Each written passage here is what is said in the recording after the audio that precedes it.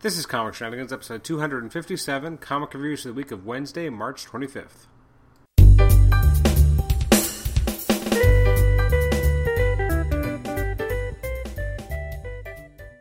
Welcome to Comic Shenanigans. This is your host, Adam Chapman. This is episode 257. It's our comic reviews episode for releases from Wednesday, March 25th. Welcome to the show. For the first time in many weeks, we're finally getting a reviews episode up on time. Yay! So there's a lot of comics that came out last week. I actually read more than I think I have in recent weeks, but I still feel like I failed to read nearly as many as I would have liked to. My pile of stuff from previous weeks that I haven't read is just getting larger and larger. I think it's up to about 40-something comics now. They're just going unread. Plus, there's 18 comics that come out this week that I didn't read that I mean to, so combined, even after I do this episode and I'm done with March 25th, when I look at my unread stack, it'll be up to about 59 comics. So that is gross. So I really got to get more on the ball about reading more comics as they come out, because otherwise it just feels like it will never get finished, never kind of get taken care of. Now let's just jump into this week, though, why don't we? First up, we have Batman Eternal number 51. This is, I guess, the second last issue. I'm jumping ahead. Batman and Robin 40 is up first, actually. This is written by Peter J. Tomasi, artwork by Patrick Gleason. Honestly, I really dug this issue.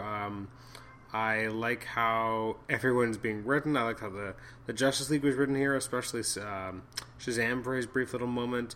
I really enjoyed how Damian was written, how Bruce was written, Alfred. I mean, this is just a fantastically written comic. It felt kind of pitch perfect in a lot of ways. It's sad too, because I guess this is really the last issue of this book. Next time we kind of come back to Tomasi and Gleason and their take on Damian, it's going to be in Damian's own ongoing, Damian Son of Batman, which is too bad, because I just really dug this book. I think it was, besides that Two-Face arc, it was probably the most consistent, one of the more consistent books of the New 52. Obviously, part of that's because you have the same writer and artist for most of the run.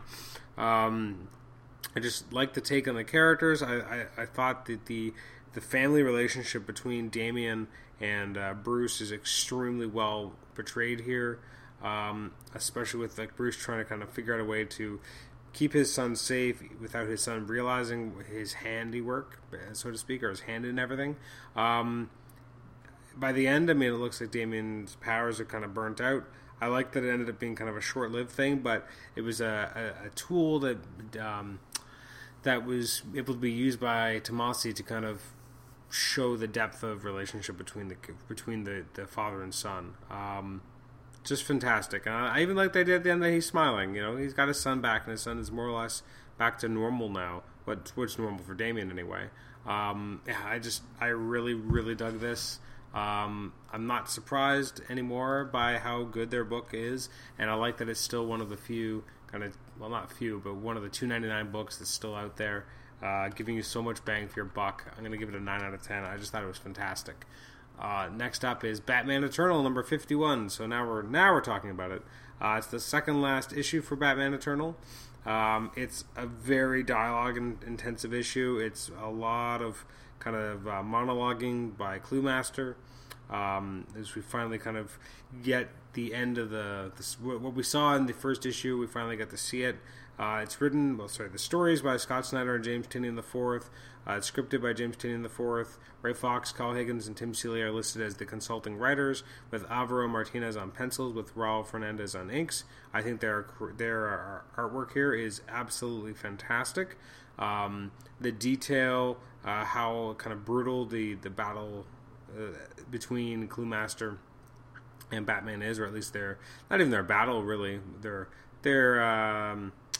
interaction with each other is really well done. Now, the last kind of, him getting his throat slit at the very, very end by Lincoln March, Owlman, basically, the brother that was created by Scott Snyder and mostly Scott Snyder, but also James Tynion IV, I guess. They work a lot together, and so they kind of were behind that Thomas character from the first year of the Batman book when it was relaunched as part of the New 52, so it makes sense that we're kind of getting to see them again. Interested to see where they go with this. for sure. I mean, hopefully it'll be interesting. It just feels like there's one issue left for a lot of kind of heavy lifting to be left in order to explain his presence and wrap up all the ongoing plot lines and fix Gotham and set it up for where Scott Snyder's already been with Endgame. Which, Endgame feels even worse now, or at least, piling on of Gotham, that you have Gotham kind of raging in fires and falling apart in this particular series, and then in Endgame, everything looks fine until the Joker infects everyone. Like, it just felt like a little much to have Gotham be wrecked that thoroughly in back-to-back events. Anyway, I did enjoy this issue. I liked how Cluemaster kind of sets everything out, and it kind of makes sense. It's interesting. In some ways, it's bothersome because you almost want everything to line together a little bit more cleanly, and here it's kind of like, well, we had plans, and then you never really saw us coming, and yeah, because you're third rate, and yeah, I get the idea behind it, but at the same time, it just kind of bugged me for some reason. I'm still going to give it an 8 out of 10. I still think it was a very solid and enjoyable issue. Next up is Daredevil 14. Love this. This is fantastic. The whole concept of Matt Murdock kind of fighting crime as kind of a combination of Matt Murdock and Daredevil is really cool. Seeing what's happening with seeing more of the Shroud. Just really well done issue by Somni and Wade. Again, I love the red suit with the DD belt buckle. Like, it's very audacious. But I'm just really loving this take on the character. I'm going to be sad when Wade and Somni are done because they've just done so much for the character, and they've rehabilitated him from somewhere I didn't know if they'd ever be able to kind of cleanly get the character away from without pretending it never happened. Instead, it happened, but they're able to still make it work. I'm going to give it a 9 out of 10. I think this was just one of the best books of the week. If not for Batman and Robin, it probably would be. Next up is Darth Vader, number 3. This is by Kieran Gillen and artwork by Salvador Larroca. This felt a little bit different. I still enjoyed it. It was still some of the better Larroca artwork I've seen in a while. It just felt a lot slower in terms of the kind of the pacing. I like the idea that Vader's kind of trying to put together an army of his own, basically. It just felt a little slow. It was interesting, and I just felt it was a slow issue. A lot of slow setup. Considering we were only at issue 3, it's a lot slower than I would have expected. So I'm going to give it a 6. It was good. It was okay. It was slow. It felt like a lot of it could have been done a lot faster. The artwork was really good. Just I felt the script kind of let down the art in terms of just being this slow, plotting story. Next up is Deathlock number 6. Really enjoyed this. I don't know if I quite enjoyed it as much as I've enjoyed the rest of the series thus far, but very cool now that Henry Hayes basically knows what's going on now, which changes the dynamic. It's written by Nathan Edmondson, artwork by Mike Perkins. Perkins' art is, first of all, brilliant. I like that there's so much going on here in terms of S.H.I.E.L.D.'s own investigation. You have Control and JJ's kind of discussions with Henry to kind of keep him going and keep him moving on the mission and making sure that he doesn't let on what's going on so that to the superiors. The fact that there would appear to be another Deathlock unit is actually a really cool concept as well. Really digging this. Excited to see where they go next. As I said, it felt a little not quite as strong as some previous issues. But it is the kind of dynamic changing issue. Like, first of 5 issues kind of set the pace, and now we're changing it because now he knows what's going on. So, I still enjoyed it quite a lot. Next up is Deathstroke number 6. So I give it a 7.5 out of 10, by the way. Deathstroke number 6 is okay. The whole idea of fighting against his father, I still don't really get that. But otherwise, Tony Daniel's doing a pretty good job. I like the weird team up with Harley Quinn. Even though I'm not a huge fan of, Harley Quinn at times being a little bit too funny and not, I don't know, just something not about, she just doesn't feel like Harley Quinn to me. But the whole battle with Deathstroke and his dad was, well illustrated. The whole concept of, everyone thinking like you're not even Deathstroke, you don't even look like him. I'm wondering if they're eventually going to explain this. I did, it was an okay issue. The artwork's great. It's, an action-oriented issue. That's what you're really coming for. The story leaves a little bit to be desired. I'm going to give it a 6 out of 10. Next up is Elektra 11. I believe this is the last issue. Yes, it is. Very interesting. So it's written by W. Hayden Blackman, artwork by Michael Del Mundo. The artwork is brilliant, at times confusing based on what's going on. Even the story is a bit confusing in terms of Elektra being almost dead and then she's not almost dead, and what's going on with, Bullseye kind of getting his youth sapped away from him.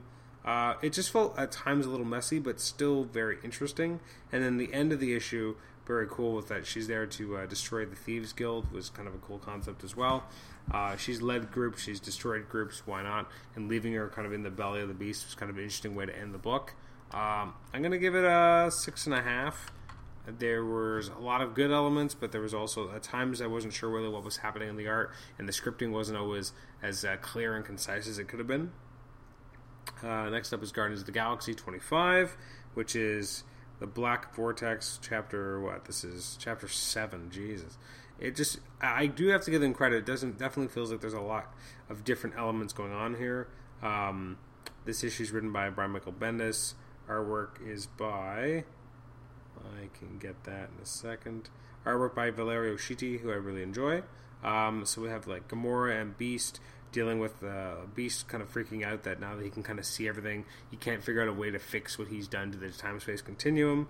You have the Guardians and the X-Men and Nova trying to, kind of convince the Supremor not to do what he wants to do against Earth, etc. And Nova takes off with the Black Vortex.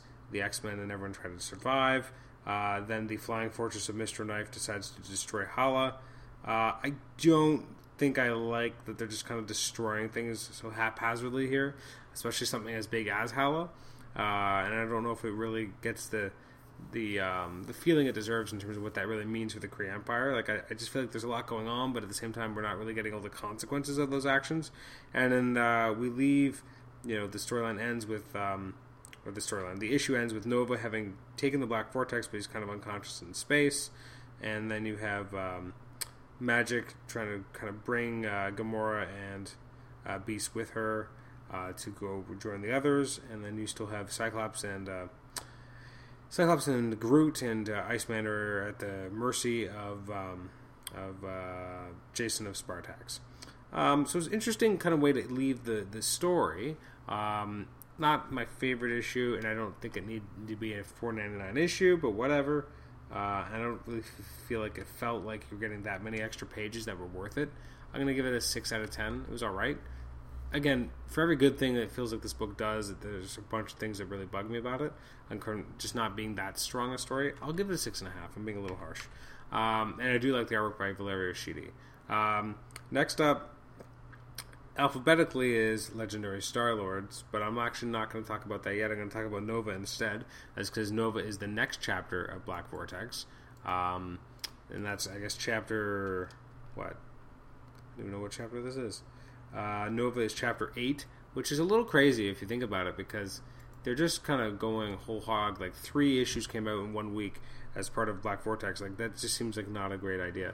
What's also weird is at the very last page there's the Black Vortex kind of recap page telling you where to go next and also what issues have been part of it so far. And it erroneously mentions that Nova is chapter 8. It just says, or chapter 6 I should say. It said it's at the top of the page, chapter 6, and I'm like, well, I'm pretty sure an editor should have caught that. That being said, I like this issue of Nova, but it feels like it's so different from where we leave the character in Guardians of the Galaxy. It's written by Jerry Dugan, artwork by David Baldeon, so basically the regular creative team here. They introduced this character, Gara. I don't even know if we've seen her before, but she has to destroy the Black Vortex. Anyways, Nova with the Black Vortex, he's on his way home, but he's not, he's already kind of alert, like we're kind of skipping ahead, and he's struggling with the idea of, becoming one with the Vortex and getting abilities and finding out more about Richard Rider and trying to figure out more about what this is trying to mean to him. We see more of Thane and Mr. Knife, which again feels like sometimes he's wearing his mask, sometimes he's not. We have Sam on Earth trying to figure out what to do with the Black Vortex when Alien, basically the Collector, and another character show up at his house, so he takes off with the Black Vortex to try and get it away.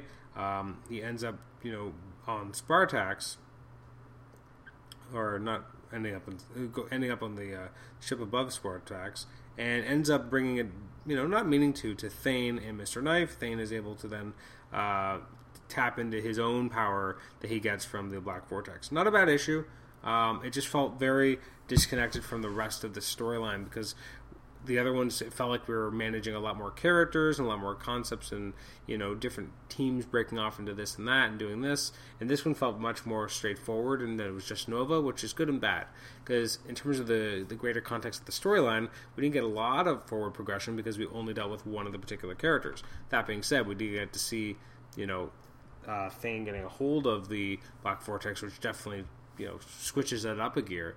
It just felt odd that we weren't getting any kind of balancing of other plot lines. But it was nice to just have a Nova issue that felt more like just a Nova issue.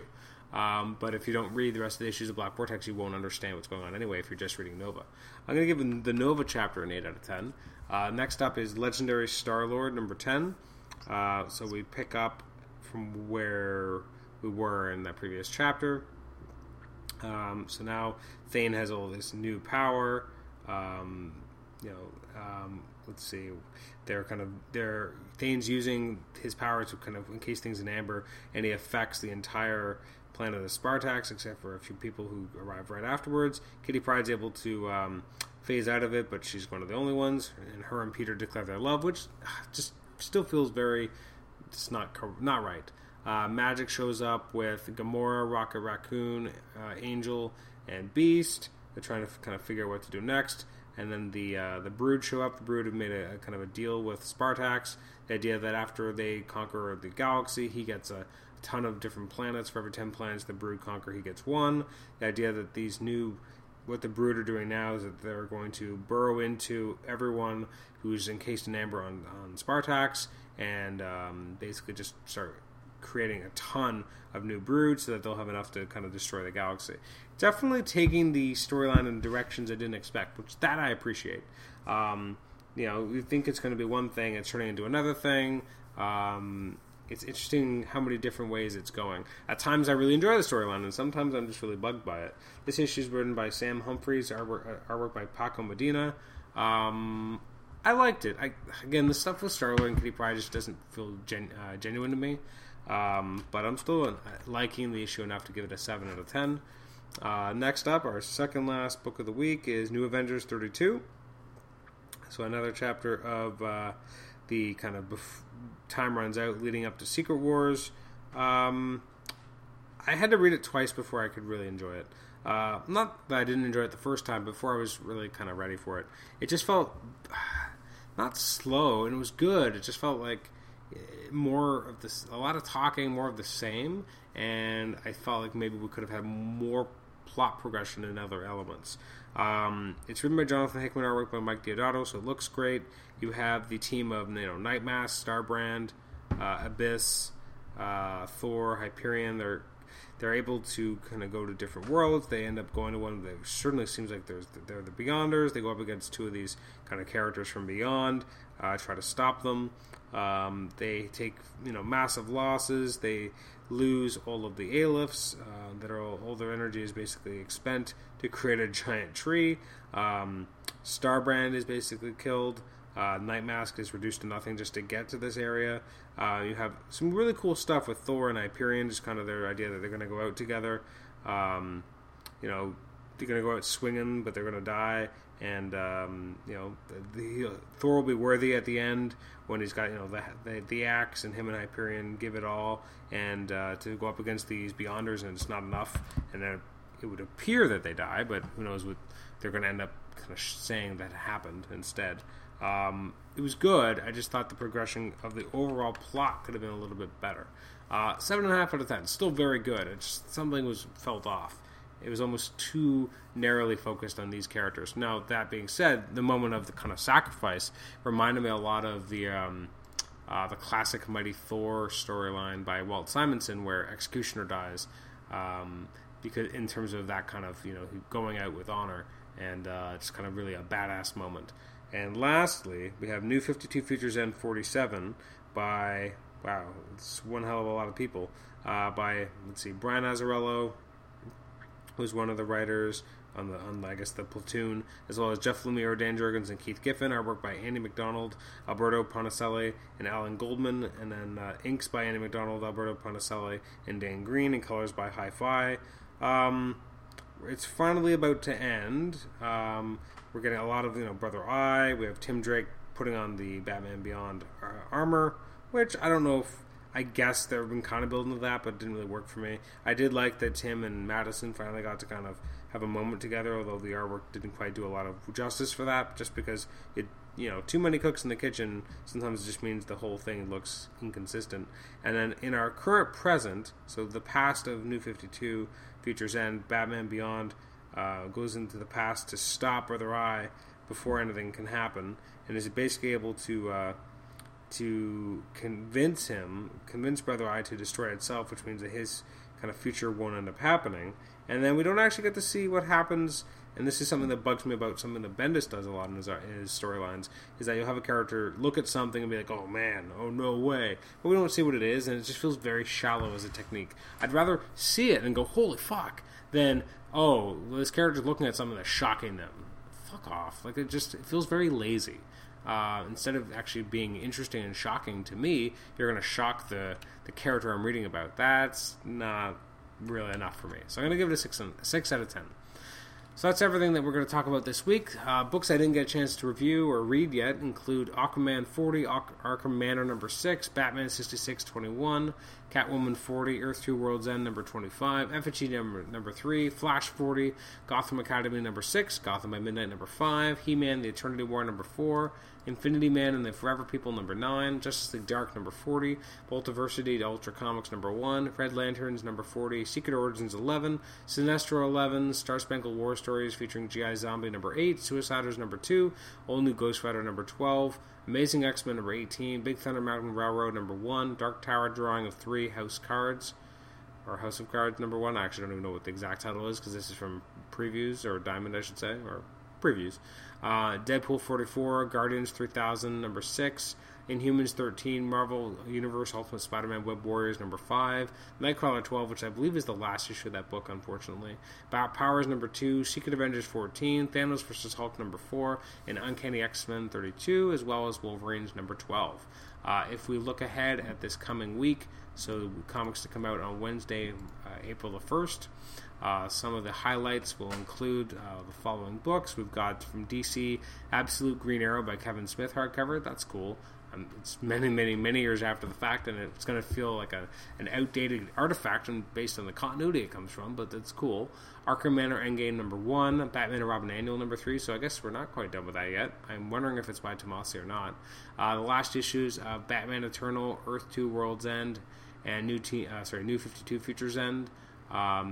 Interesting that the price of Earth 2 goes up, but New 52 Futures End does not. Other issues will be Convergence Zero, that's a big deal. The DC Comics Zero Year trade paperback, which is only collecting the issues that tied into Zero Year, not the actual Zero Year storyline by Snyder and Capullo. Flash, a celebration of 75 years hardcover is coming out. There's a Gotham Academy Endgame one-shot. There's the new Teen Titans trade paperback volume 2, Sinestro Annual number 1, Teen Titans Annual number 1, as well as Wonder Woman gets a nice week. She gets a new issue 40. The hardcover, volume 6 called Bones, and then the trade paperback volume 5 called Flesh. From IDW, there's the John Romita, Amazing Spider-Man Artifact Edition hardcover. That's very cool. There's the My Little Ponies Friends Are Forever trade paperback volume 3. There's the Star Trek Gold Key Archives hardcover volume 3. From Image Comics, there's God Hates Astronauts number 7, No Mercy number 1. From Marvel, there's a new issue of Amazing Spider-Man, issue 17, new issue of Avengers, it's part of Time Runs Out. There's the Avengers Everybody Wants to Rule the World prose novel hardcover. There's Avengers Millennium number 1 one-shot. There's Avengers Ultron Forever one-shot. There's Cyclops number 12, which is the next chapter of Black Vortex. There's, Guardians of the Galaxy Best Story Ever number 1, Guardians Team Up number 4, Iron Fist Living Weapon number 11, another Star Wars launch. There's Kanan Last Padawan number 1, There's new printings of the Marvel Masterworks Avengers hardcover Volume 1, as well as the Marvel Masterworks Invincible Iron Man hardcover Volume 1. There's Once Upon a Time Premier hardcover Out of the Past, which is, I think, the second hardcover they've done for the Once Upon a Time universe. As well as there's a new issue of Spider-Gwen, issue number 3. There's these $1 kind of, primers. There's True Believers, Age of Apocalypse number 1, and True Believers, Marvel with Zombies number 1. Uncanny Inhumans number 0, Uncanny Avengers number 3, and Weird World trade paperback, The Warriors of Shadow Realm. So that's everything coming out this coming week. Anyways, thank you for listening to this episode. This has been episode 257, the comic reviews episode for Wednesday, March 25th releases. I have been your host, Adam Chapman. You can email us at comicshenanigans@gmail.com, like us on Facebook, rate and review us on iTunes, subscribe to us on iTunes, and post in our HC Realms threads as well. So thanks again for listening to the show. Next episode, not really sure what it's going to be yet. It's going to be one of two things. It's either going to be our next interview episode with Fabian Nicieza, although I'll hopefully finally know how to correctly pronounce his name. So that'll be coming out either this coming week as episode 258, or it'll be episode 260. If it ends up being 260, then we'll have a solicitations episode for whatever month we're up to now. I think it's like May or something, May or June releases. So we'll be going through that at that time. And I think it's June releases now that I think about it, but I could be completely wrong. Anyways, that's what we've got kind of cooking and coming up. If you want to submit a question for Fabian Nicieza, you can do so as long as I get it before 8 p.m. This coming Thursday, which will be April the 2nd, as that's the time I should be hopefully having a chat with him. Also, coming up on, I believe, the April the 13th, I'm going to be sitting down for an hour with Chris Claremont, who's going to be joining us via Skype for some interview questions. So if you have any questions you want to ask Chris Claremont, please send those in as well to comicshenanigans@gmail.com. Also, we're working on scheduling something with Peter David, so if you have any Peter David related questions, whether it be about Hulk or X-Factor or upcoming Secret Wars 2099 or anything that he's ever done, and you just really want to get it on the podcast, let me know what it is, and I'll make sure to try and work it in, and also give credit for that question. So thank you for joining us for this episode, and make sure to join us for the next episode, 258, which, as I said, will either be our Fabian Nicieza conversation episode or our next solicitations episode. So thanks a lot, and we'll catch you next time. Bye-bye.